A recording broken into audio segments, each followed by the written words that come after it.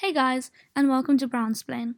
On today's episode, we will be discussing normalising mental health within the Brown community. This is an extremely important discussion that often gets ignored. However, it is also extremely emotional. It is therefore important that we issue a trigger warning. This episode discusses anxiety, depression, and suicide. If you believe listening to this will impact your health, please click away. Your health is extremely important to us. If you have ever experienced any of these feelings and need to talk to someone, please call the Samaritans at 116 123. Remember, the world is a better place with you in it. Thank you.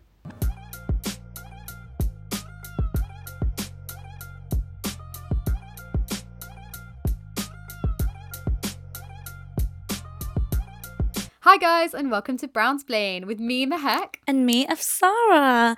Thank you guys for coming back to our second episode. I think what's going on? I think the latest thing we can say is that lockdown has officially been extended again. Even though we knew it was going to be extended, we kind of had the hope that it wouldn't.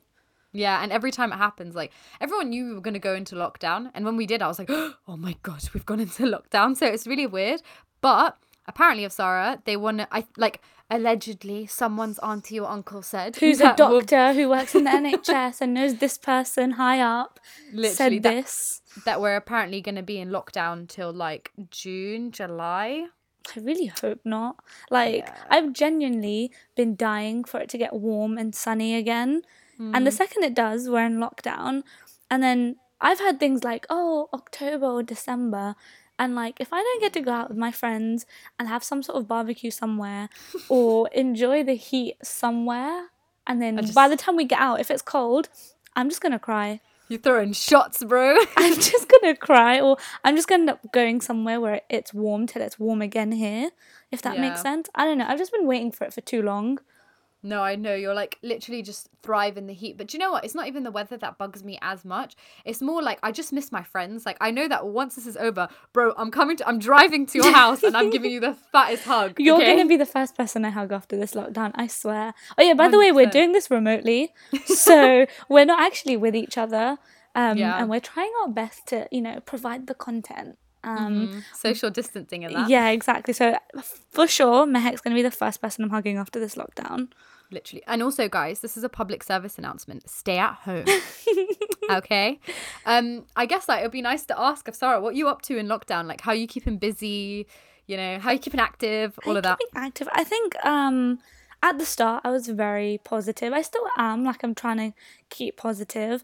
But I think at the start, I was very into my home workouts and just enjoying it and all of us becoming professional chefs. All of that nonsense. This girl has been snapping me every single different dish. And everyone's jumping on the banana bread wave. And not going to lie though, apparently her banana bread banged. So I want some after lockdown. It came out amazing. I'll definitely remake it. But watch how it's not the same. I don't know. I feel our taste buds have adjusted. So either we're forcing ourselves to be this food is good because we don't have anything else. I miss takeout so much. I know I've always wanted to make a conscious effort to eat at home, but oh my God, this is taking the mic.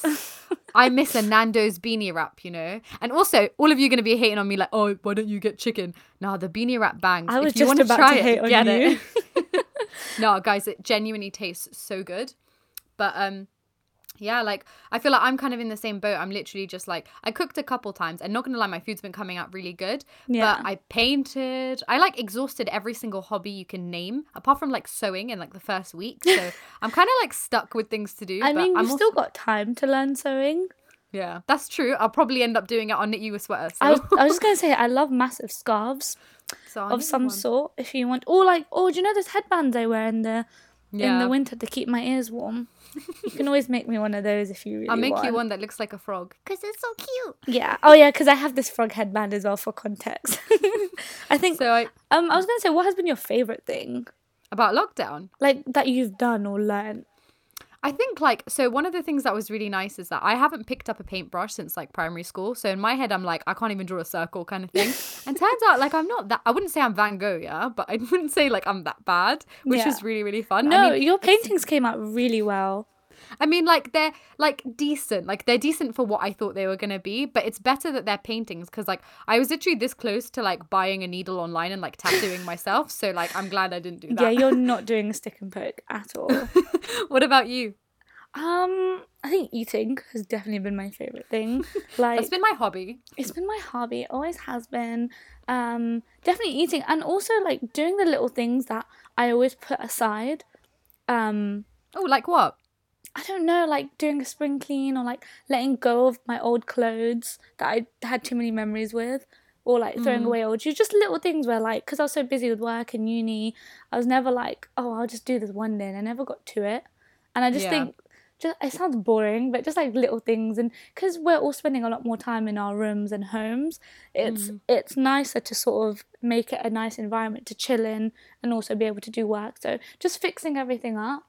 I would say has definitely been fun. Yeah, no, definitely. I think I get that. And it's nice that we're trying to find like a good side of like a really bad situation. But I guess that kind of brings us on to like the fact that it has been really hard, especially mentally. Yeah. And whilst we are in the middle of a pandemic, we're also have been dealing with another one for a very long time. And that is mental health. That was very poetic. Very nicely said. Thanks. Rumi took inspo from me. Yeah. So no, I think that was a lame joke. I'm sorry, guys. I'm just gonna say yes and smile and nod. Okay. Exactly. No, but I think that is a good way to sort of introduce the second topic that we are going to talk about today, which is normalising mental health within the brown community.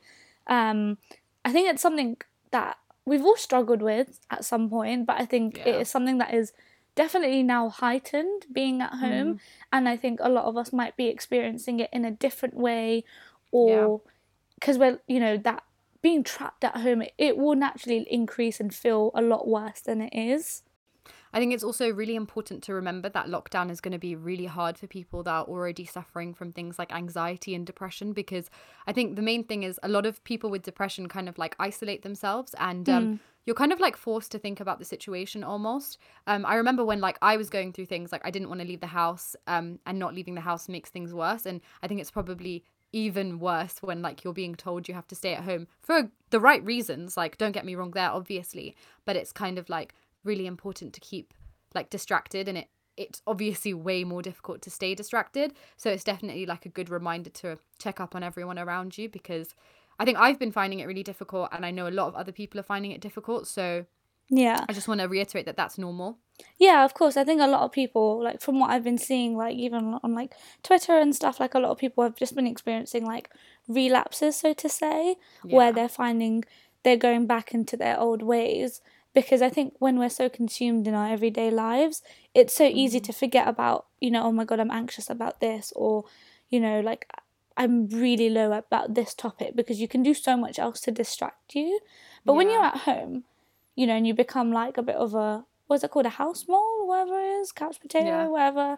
Potato. Yeah, when you're stuck at home, like, it's something that, how do I explain it? When everyone's so busy, everyone does check up on you, but because we're supposed to stay at home, no one's going to see it as an unusual thing. Yeah. And you shutting down is not going to be an unusual thing because we're supposed to be at home. So it's like one of them ones where like some people just go back into their old habits, and it won't be as noticeable as it would if we were in our normal everyday lives. That's actually very true, because like you wouldn't be able to tell what's going on. And I think I'll be really honest and say like a part of me did relapse. So like I think I've had a very like on and off relationship with anxiety and depression. I've never like actually been diagnosed with it, but just based on symptoms and like speaking to a therapist and stuff. And I feel like towards the beginning I noticed myself like falling into old habits, but I'm slowly getting back out of them and making sure that I'm around people and always talking to my friends like of Sarah. So shout out to my amazing friends. But I just want you guys to know that there are other people going through it, and I think and I'm sure like it's probably the same with you, of Sarah, right? Yeah, no, I think definitely, like, for me, it's been, like, waves of emotions. Like, I think at the beginning of this, like, global pandemic, I was very, like, this isn't real. Like, this isn't happening. I was very in denial at the start. And then, like, when things started to settle, I think I did feel different waves of emotions, some more deeply than others. And I would definitely say, like, there's parts of me, like, there's days where, like, I don't want to do anything, I don't want to get out of bed, I don't want to talk to anyone.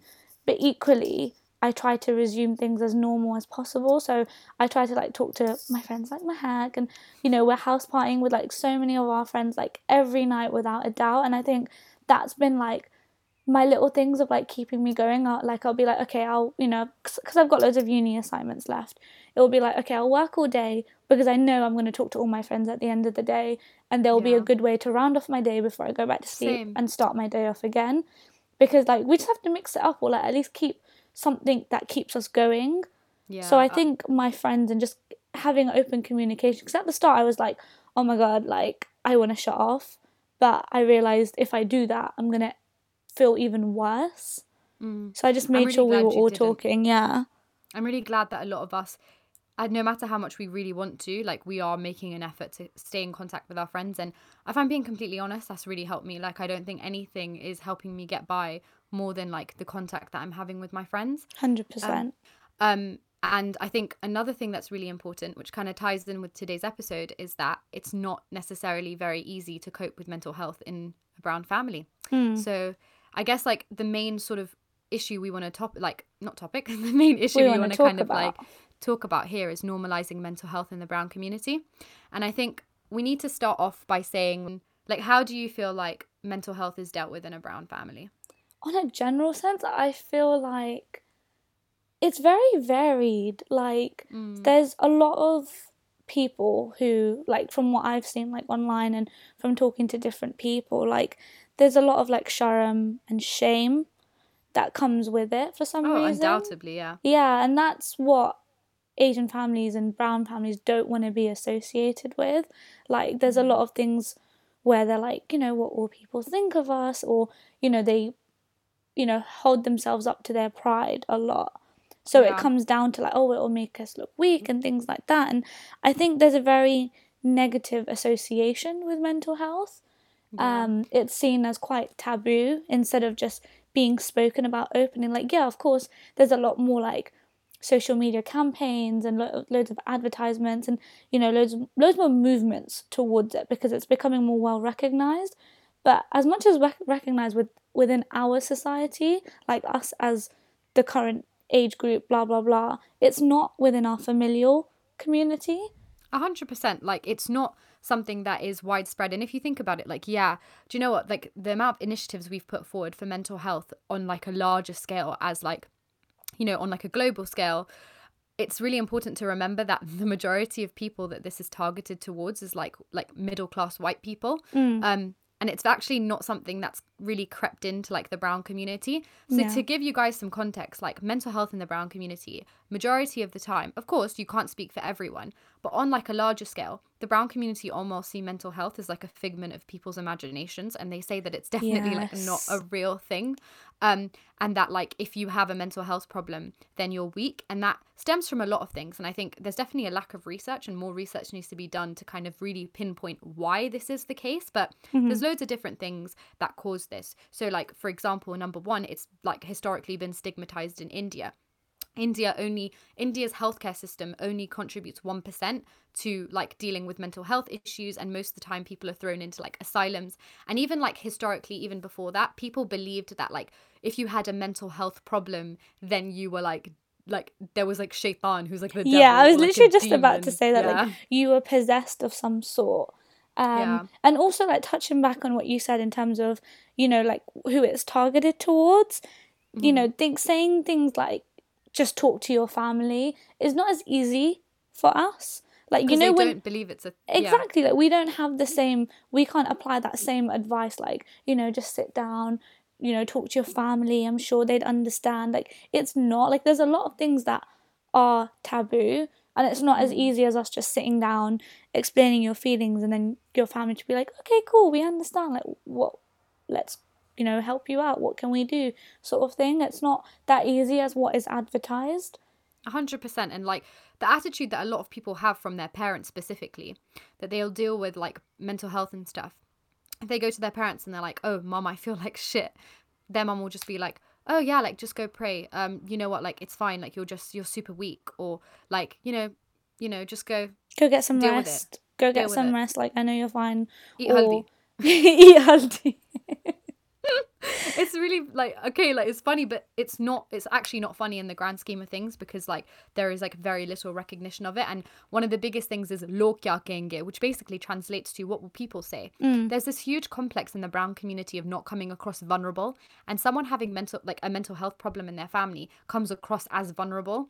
And so like it's just something that is definitely thrown under a carpet. Yeah, for sure. Like just from what I've like read about and things like that, like seeing like even when we try to do research, there's not much on the Asian community. There wasn't at all. Like first trying of all, to research for this honestly was it was difficult. and we've had to take it off what our personal experiences, what we've heard from other people, or like what we've seen on Twitter, things like that. But I think one thing that, you know, stood out for me the most was the fact that someone said that family can either be the most caring or the most isolating when it comes to mental health.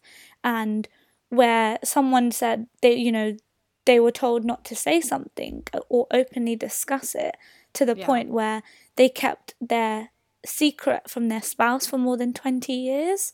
That's crazy. Because they were just so scared of what their spouse would think, or if it would bring down the reputation, or things like, you know what I mean, like it would be shown as such a weakness. And I don't agree with that at all. Like just because you feel anxious about something, or if you're depressed about something, or if you have panic attack, it doesn't mean there's something wrong with you. It just means you feel something on a much more emotional level compared to other people, and not everyone has gone through the same things that make you evoke those emotions in yourself. 100%. And I think there's this also, like I've touched on this before, is that they kind of like to shove it under a carpet and pretend like it doesn't exist. And the truth is that it does exist. It doesn't matter whether you don't want to believe it exists. It does. And it's one of the leading causes of death globally. There's loads of stats. So the World Health Organization reports that 1 in 5 of the world's children and adolescents have a mental health disorder. They also say that depression is one of the leading causes of disability, and about 30% of people will be incapacitated by a mental health disorder. It's crazy to think that there's so much of this going on and we just reject it as a community. It's just really bizarre to me. And like you can see little little symptoms of mental health in our parents and stuff, and they're just like, no, nothing's wrong, everything's fine. Or they won't regard it as a mental health issue.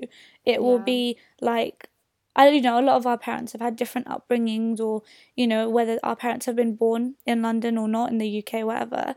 Like, for example, my parents weren't born here. They migrated here, like, way before I was born.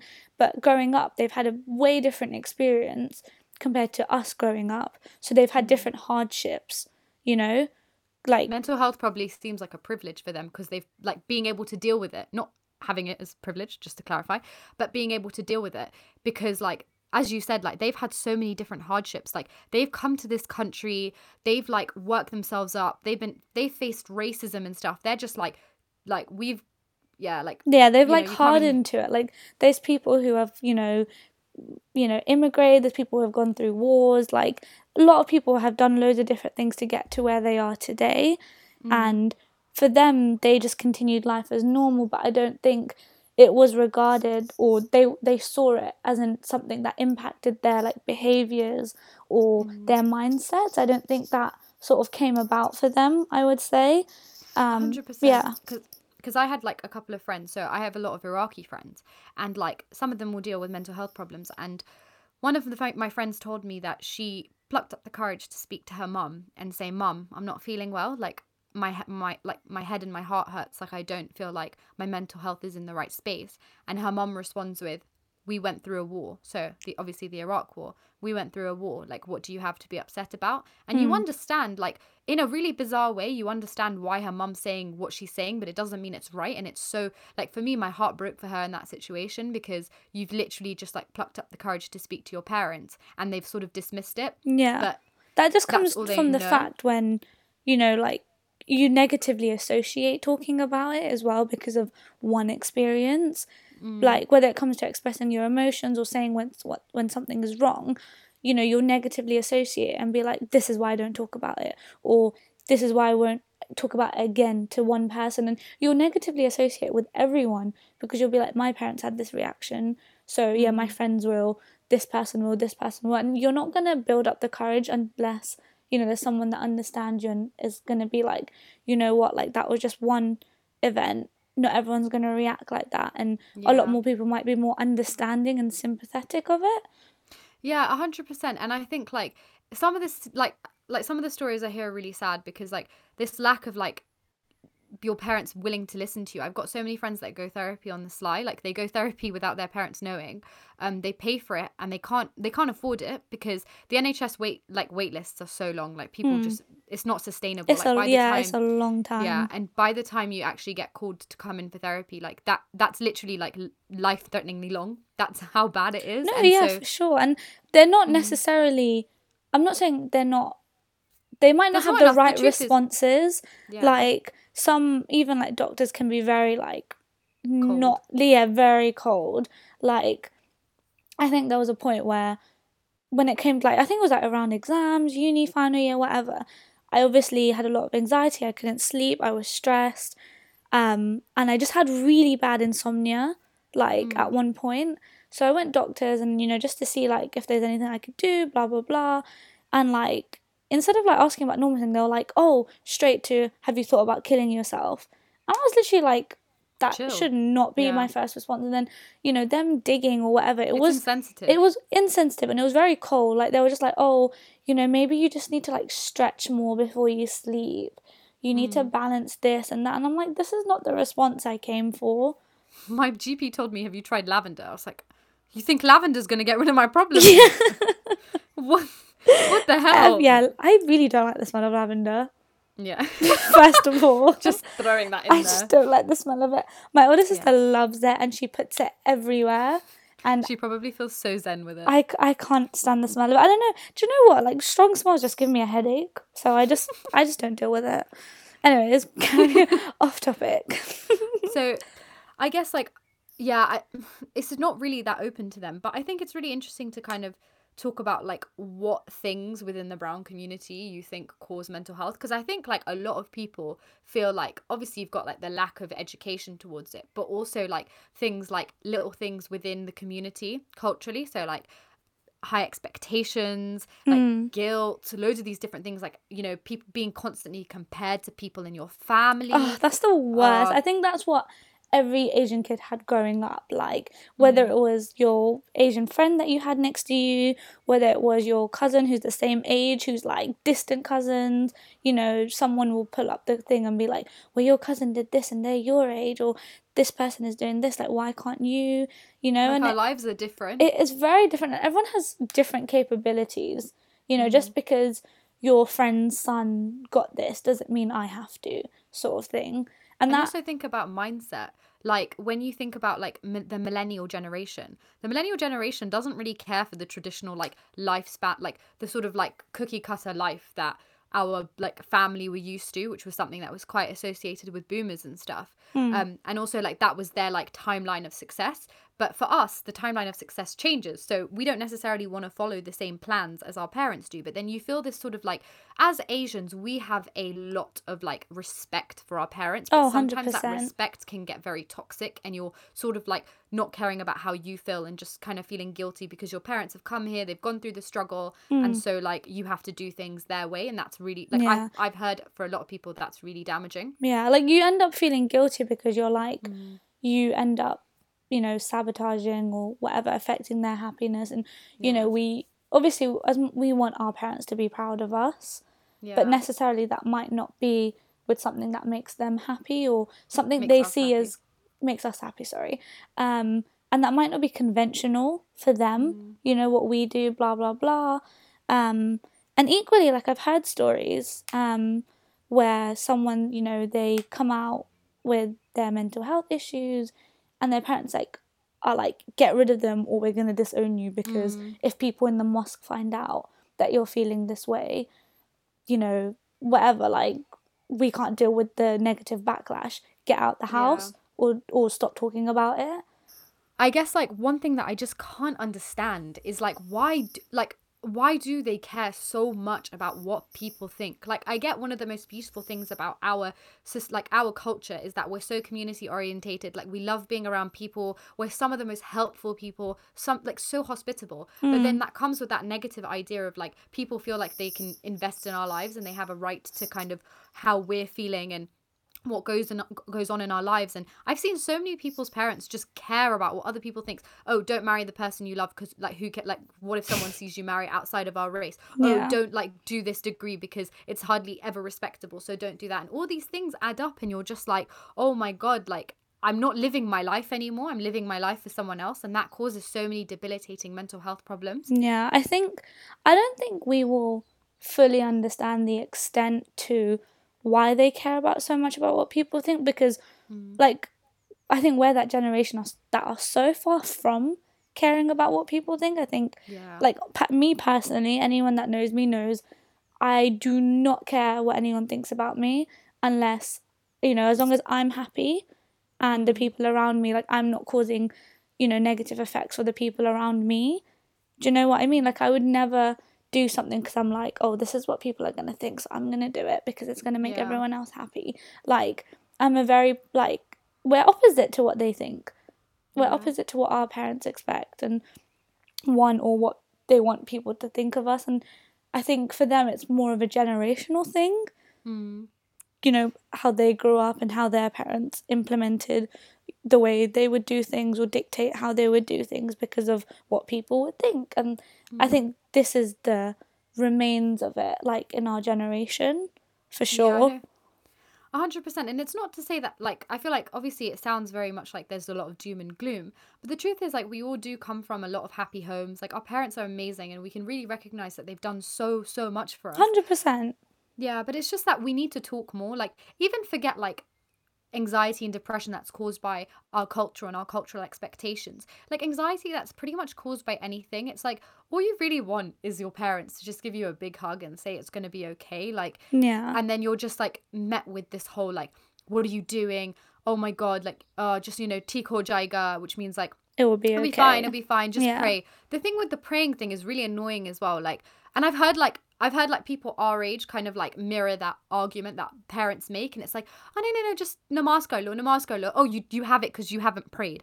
Actually, I have it because of loads of other factors, and it's super overwhelming for me. And there's that, like, one of the most important kind of sayings from the Prophet, which is, trust in God but tie your camel. Like, I'm trusting in God. I am, like, even if I'm not praying, whatever it is, right, I'm coming to you for help. I'm trying to tie my camel. I need someone to speak to. And like, sometimes your parents are a safety net, and it's just hard that safety net is the person that's pushing you away from talking. I don't think it's like necessarily always parents, but just like the community consensus as a general as well, because they obviously have this attitude for a reason, and that's just who they are. And they're not used to dealing with it. It wasn't considered a big deal for them.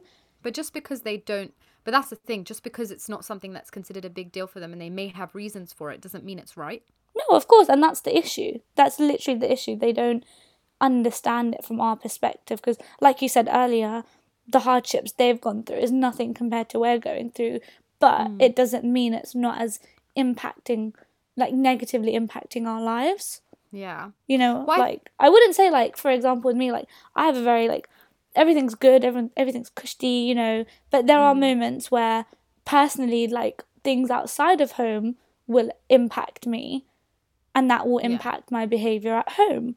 Like, it's not necessarily I'm acting the way I am because everything's bad here. Like, I have a lot of external issues, not issues, but whatever happens outside of the home that will impact me, and it will cause me to bring these issues home or be like this. Like, for example, like, at one point in the last, like, few years, I used to be really anxious about working. I don't know what it was. Like, at times it was the environment I was working in, like, wherever I was working. I really didn't like the environment. I didn't like the culture there, or necessarily the people I worked with. And that made me really anxious. Like, and that impacted everything. It had a knock-on effect on everything, and that didn't start at home. It just started because I negatively associated going to work. And then I would... But do you feel like you got support at home? I don't know, like to an extent, because they'd just be like, oh, you know, just get another job, leave the job, whatever.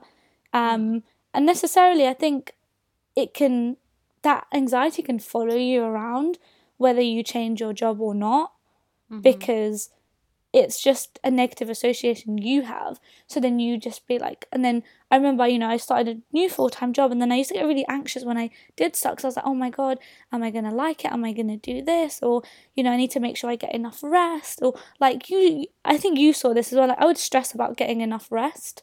Yeah. Like, I'd get really paranoid, and that would just have a knock-on effect. And that wasn't just because of that job I had at the moment. It was just because of every job that led up to it. So then I kept having, like, bringing baggage or bringing the anxiety from the previous job into the new one, because I couldn't let it go, or things like that. I guess, like, with my experience with mental health, particularly, like, being in a brown family, I think, like, for me, my family have, like, my scenario is quite different in that, like, my family have shut me off from the brown community based on the fact that I have someone in my family, like, that deals with mental health, and it's my dad.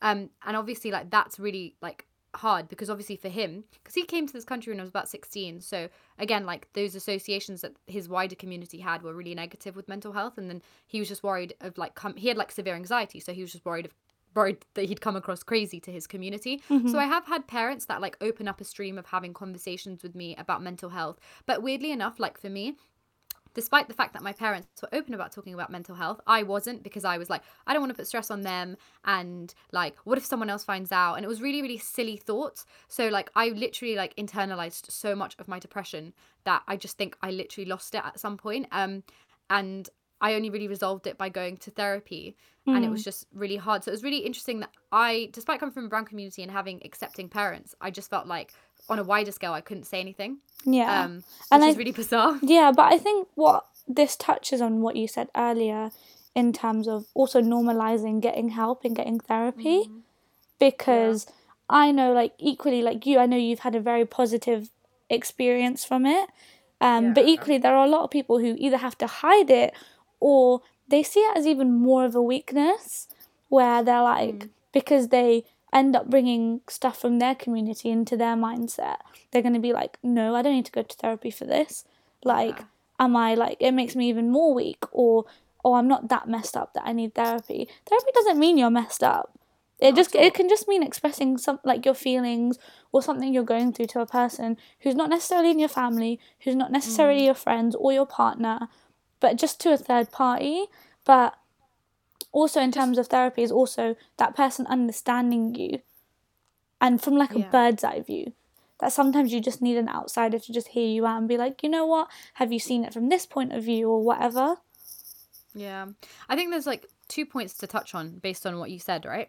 Number one, like, I've had quite a positive experience with therapy. So I went for about a year when I literally had hit my breaking point. So for me, one of my biggest causes of anxiety was kind of like, so I basically in my second year of A levels just sort of, like, went into a really bad deep depression, and it, like, caused me to not kind of, like, achieve my true capability, and I kind of carried that, like, failure mentality throughout university, and I felt like I needed to prove myself, to the point that it got so bad that I just wasn't leaving my house.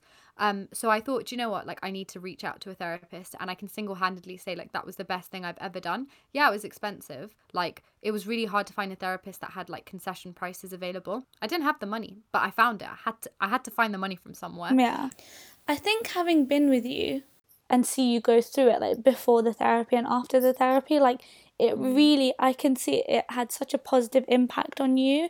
Like, anyone around you who knew what you were going through, who had seen you before and seen your mentality change after, it was just nice, because I could tell, like, all that, not that it necessarily left you, but you just feel like you could process it and you could see more of a positive outcome, and you were able to just deal with it on a much more less, I wouldn't say self-destructing, but in a way that wasn't impacting you as negatively and causing you to shut down.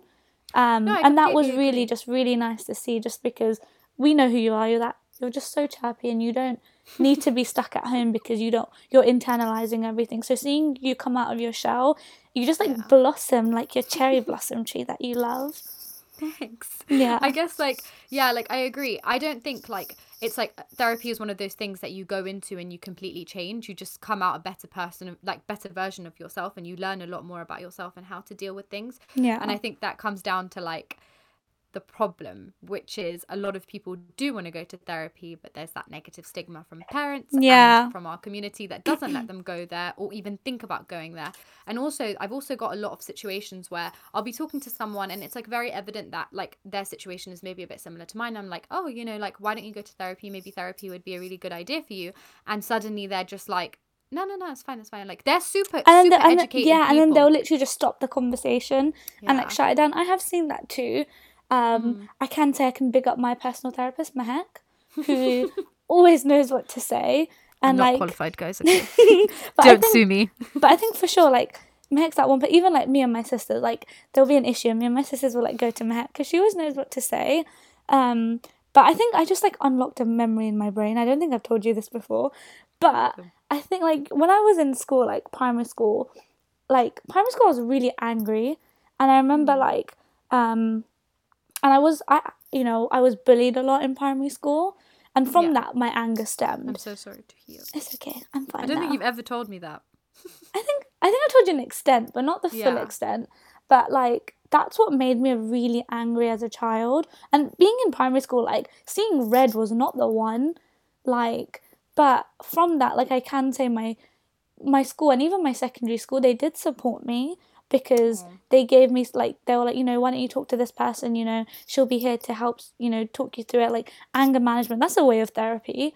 Like I had that in primary school and it was just like I don't even remember it, like I think I've just blocked it out, but I remember having some sort of anger management. And then when I was in secondary school, there was just this lady like that would come round to the year group when there's an assembly or whatever, and she would just, you know, be like, if there's anything going on, if there's anything you can help me with, just come chat. And I think once I got into trouble for something really bad, and as a form of like, I say punishment, they were like, why don't you go talk to this lady? She works here, she's in our centre, like in like we had like a help centre, I don't know what it was called, but they were like, you need to have at least one like talking session with her. And I was like, what? Like, I'm not doing anything bad. I don't need help. And even I was like, no, I don't need therapy. Like, my life is fine. Like, I had one, like, who doesn't rebel at school or doesn't do something bad, like, once in their life? Yeah. And I remember just going and talking to her, and it didn't mean necessarily that something was wrong, but I spoke to her probably, like, from that day, it was like year 9, I think I spoke to her, like, every 2 weeks till end of year 11, from year 9, because I just saw it as someone, she was just so nice to talk to, and she was just so calm and so like understanding, and she literally knew about everyone in my life. And do you feel like it really, because like it seems like it's had a super positive effect on you, and sometimes it is as simple as just talking to people. Yeah, I think it was just nice to have a perspective from someone who isn't your friends or family, like I said before, and it was very refreshing.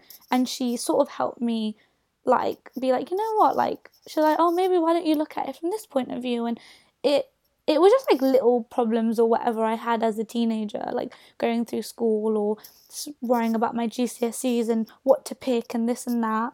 And I think it was just like little worries as a teen that she did help like calm down and just hear me out. And it was really nice. And I think I'm really glad I unlocked that memory, you know. I kind of really forgot about it until now.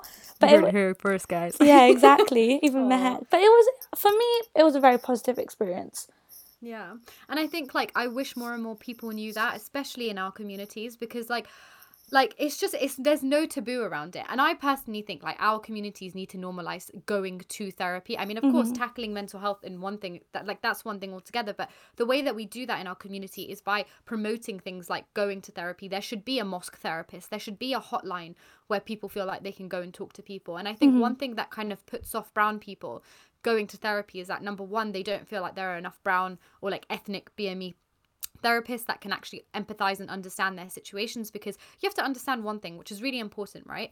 Like, okay, yeah, mental health is universal, but there are different things that cause mental health. And yeah, there are a lot of similar things, like, you know, things like social anxiety and like, you know, all of these things, but some things are like specifically associated with communities and like how communities can cause mental health. And I think like there's that worry that if I had that worry, like I said, like when I went to go to my therapist wasn't a person of color, and my biggest fear was, and I addressed it to her, and I was like, do you know what, I just feel like I don't know how much you're going to understand my life. And she did. Like, it was really lovely. But I can understand that some people might not feel comfortable with that, and they would want to see more people that look like them. So, and in a place that they feel comfortable. Going to like, you know, like a middle class therapist's office is going to feel a bit out of touch. But like if there's some sort of system available at like a mosque or a community center or a gurdwara or a temple, like it's so like I feel like I'm honestly, it like confuses me how we don't have that right now. And I think it's really important to get into contact with these people and make like receiving help for mental health so more widespread, because the brown community need to recognize that the more we don't deal with it, the truth is, as I mentioned before, it doesn't mean like just because we don't talk about it doesn't mean it doesn't exist. And what it's doing is it's harming people and even killing them in silence, right? Yeah. So we are really damaging the capability and like the sort of like potential our community has by not addressing our feelings. And what confuses me, right, is that when you look at like old Sufi literature and like you look at Rumi, it's like they talk about emotions with such passion. They talk about their sadness. They talk about self-love so much, right? This is things that our parents grew up reading, listening to. It's part of our heritage. And over time, like we've just begun to like completely ignore it. And we used to have things like therapy back in the day. So there would be like these old traditions where like in Sufism where people that were feeling anxious and depressed would be sat down and like music would be played for them to sort of alleviate their stress. And it's like it's really crazy to think that over time like we've just stigmatized mental health. I wouldn't say it was like dealt with then, but it was dealt with then more than it is right now in a like a really bizarre odd way. But like tying into that point of like we are damaging our community. We are going to bring up children who have so much undealt with trauma. Even our parents deal with it. There are old people in our community that deal with it. They just don't want to call it for what it is because they don't have that education. Like, okay, cool, we're saying they feel like this, they feel like that, they feel like this. There is a complete and utter lack of education with regards to mental health in terms of what it is and what you can do about it. They deal with it. We deal with it, and the more we don't recognize it, the more our community is just going to fall behind. And this is really creating long-term damages, because then obviously they pass this on to us, we pass it on to our friends and our kids and blah blah blah, and it will just like cause us to internalize our issues, which a lot of us end up doing. And I think going back on your point as well, like in terms of like culture and like the past, even like nowadays, like, you know, in our like cultural music and stuff, like they talk about things like so beautifully, like when it comes to like heartbreak. We've spoken about this before, where they'll explain like talking about love or a heartbreak or losing someone, you know, in such a poetic way that I'm surprised it's not more openly spoken about. So going back on your point when you're saying where you would go to talk to someone, like if you're talking to someone in the environment of a mosque or their home, which looks very similar to your home and feels quite homely and open to you, you're going to feel more comfortable like that. Not going to an office where they get you to like lie down on the couch and close your eyes and talk about your issues.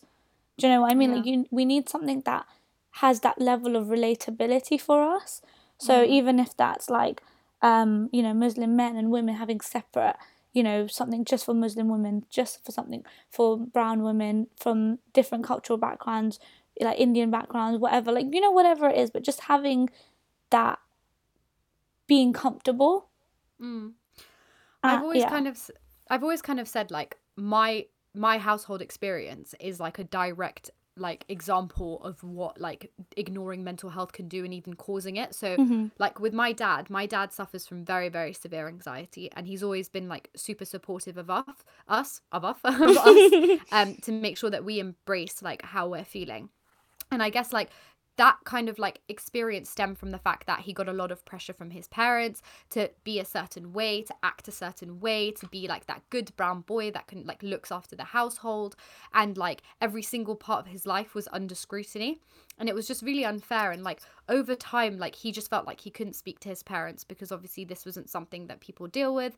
And like that literally just caused him to have a massive mental breakdown. And that definitely stemmed into a lot of like my childhood as well. Like my dad is amazing, by the way. He is my biggest like inspiration, because I've never seen someone just like pick themselves up, and like he's given us such a comfortable life despite being like horribly debilitated. And he is the nicest person you will ever meet.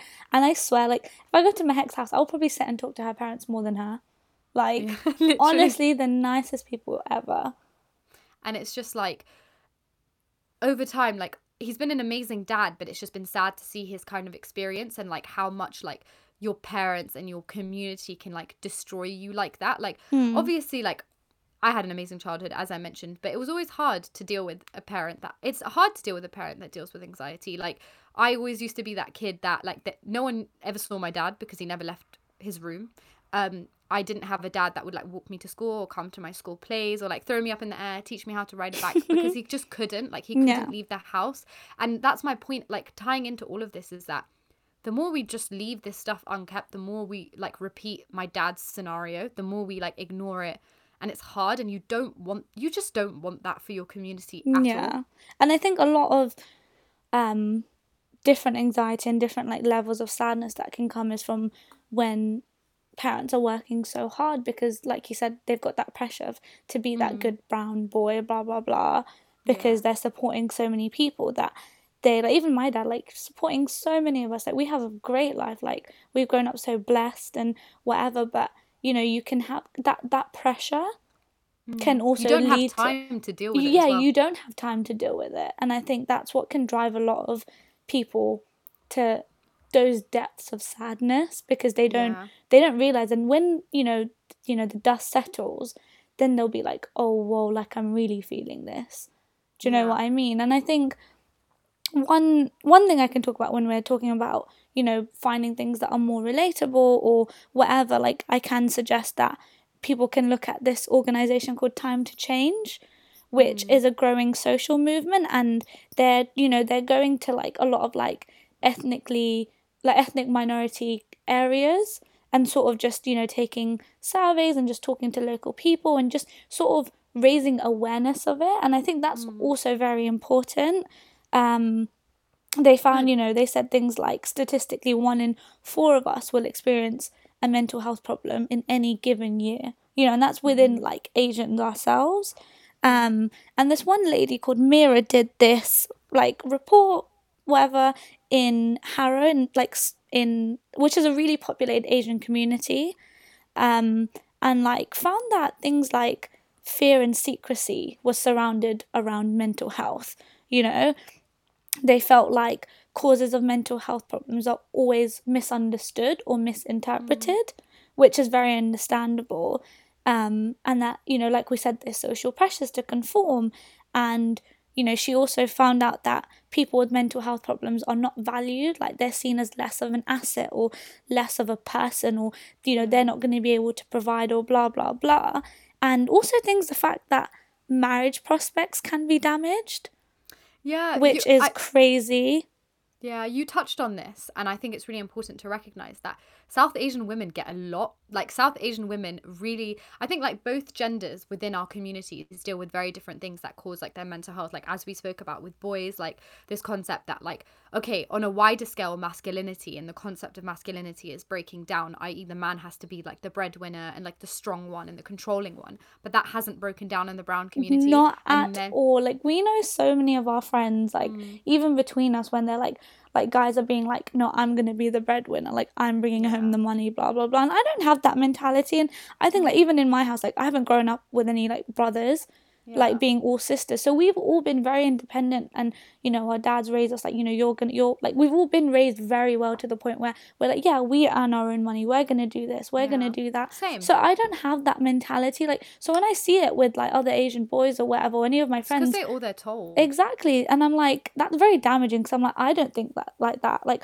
I'd like to think everything would be split. I think it's a very equal thing to bring into the household, because I've been raised like that, and I've been raised, I've been working since I was 16. Like that's my stance on things.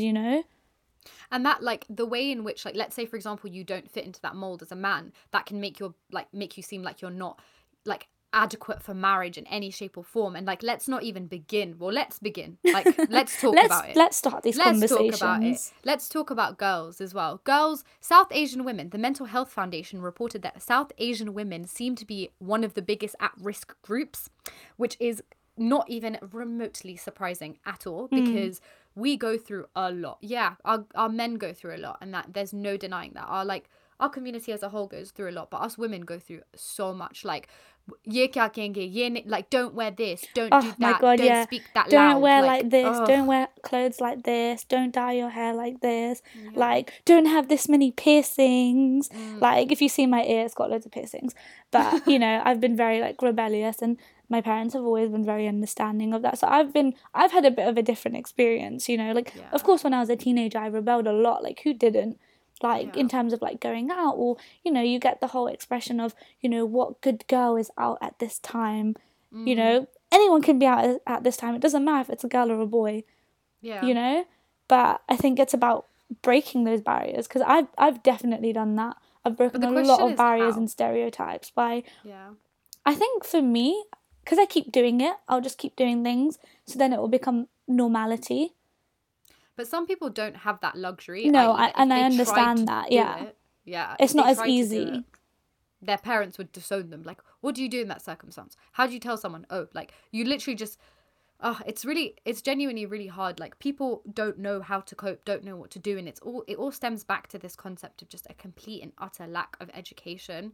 And as I said, like, it's not necessarily just about, like, our communities and, like, them causing anxiety and depression. It's just like, where do you go? Like, there's this feeling of hopelessness and, like, lack of direction, and just feeling like your own family unit, your own community. Like, South Asians deal with a lot of mental health. Like, you mentioned, the stat said 1 in 4.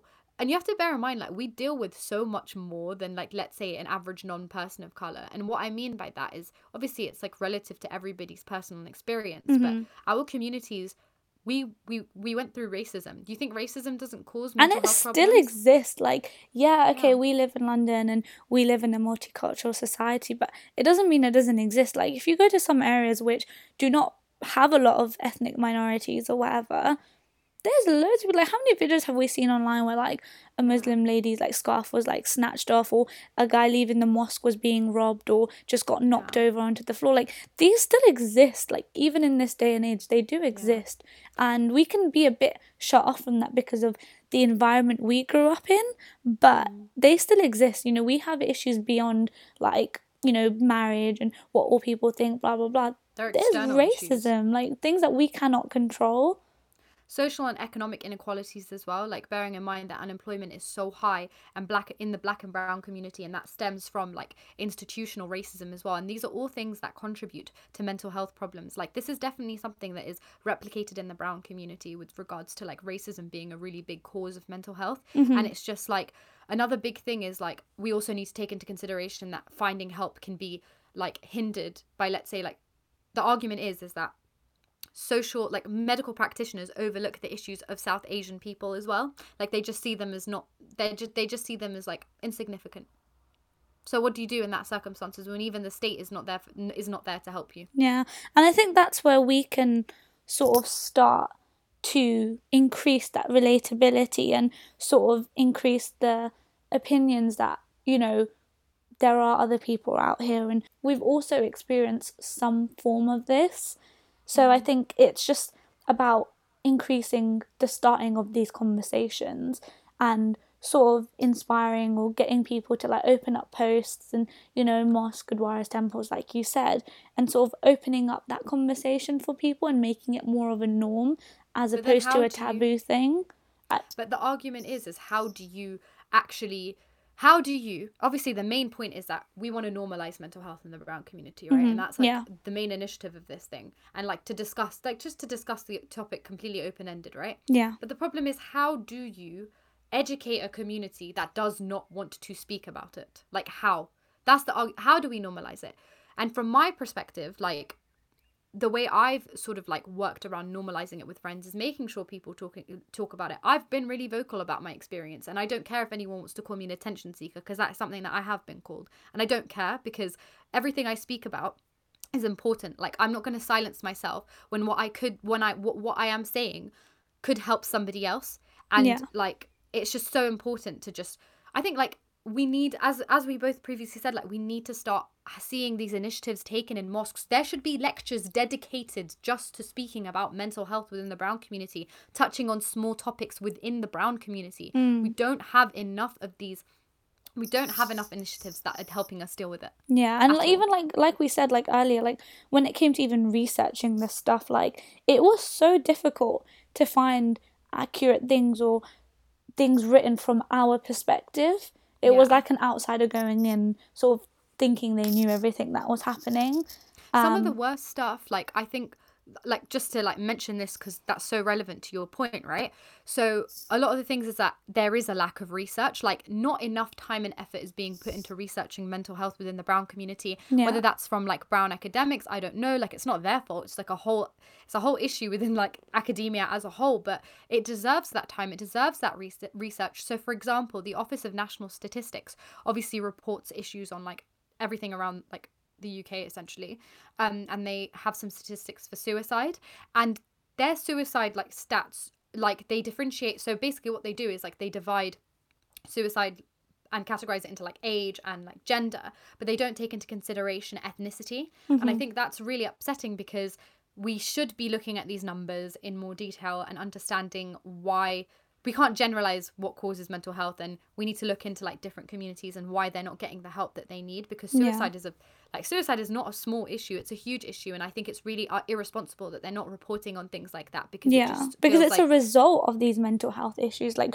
regardless of what causes them, like you said, it's what happens at the end of it. And you know, I think raising these issues will help not have such a catastrophic event at the end of it like take place. Like, no one should take their lives because they can't feel like they can't talk to anyone. Like, that's such a horrible feeling. Like, I can't even imagine what would go through someone's head in those final moments where like that's the thing you're considering because you feel like you cannot talk to someone. Yeah, and that's the problem though, because people in the brown community don't feel like they can talk to anybody. And I don't think that just applies to us. Like, I don't think it's just our parents saying like, oh, don't talk about it, because they don't want to talk about it. That's all they know. That's all what they've been told. We're just relaying a chain, and it needs to stop. Yeah, and like, we can't obviously, a lot of people can't help that, carry on it. Like, they'll carry it on without realizing, and they'll implement it within their mental, like their mental state and whatever, or how they see things. But I think it's, definitely just raising that and being like, you know what, like, this is where it stops. It's not as easy as doing it, but it's just about normalizing it.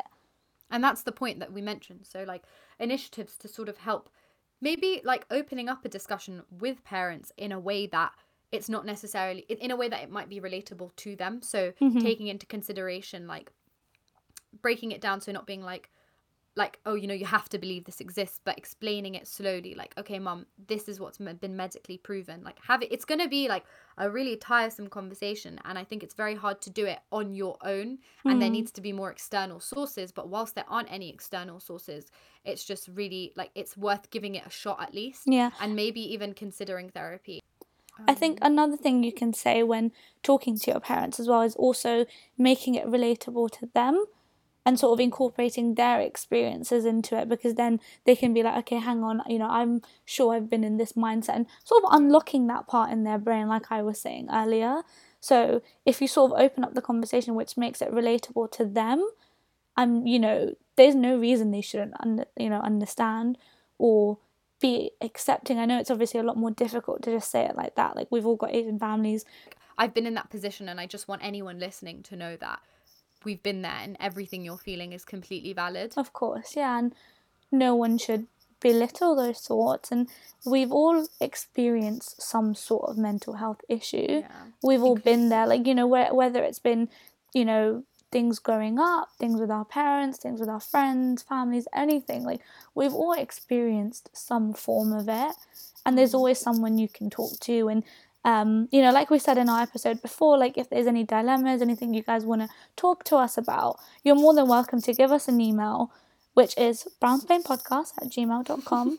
And we're more than happy to listen. Everything we'll keep anonymous, and we'll just be some ears if anyone needs.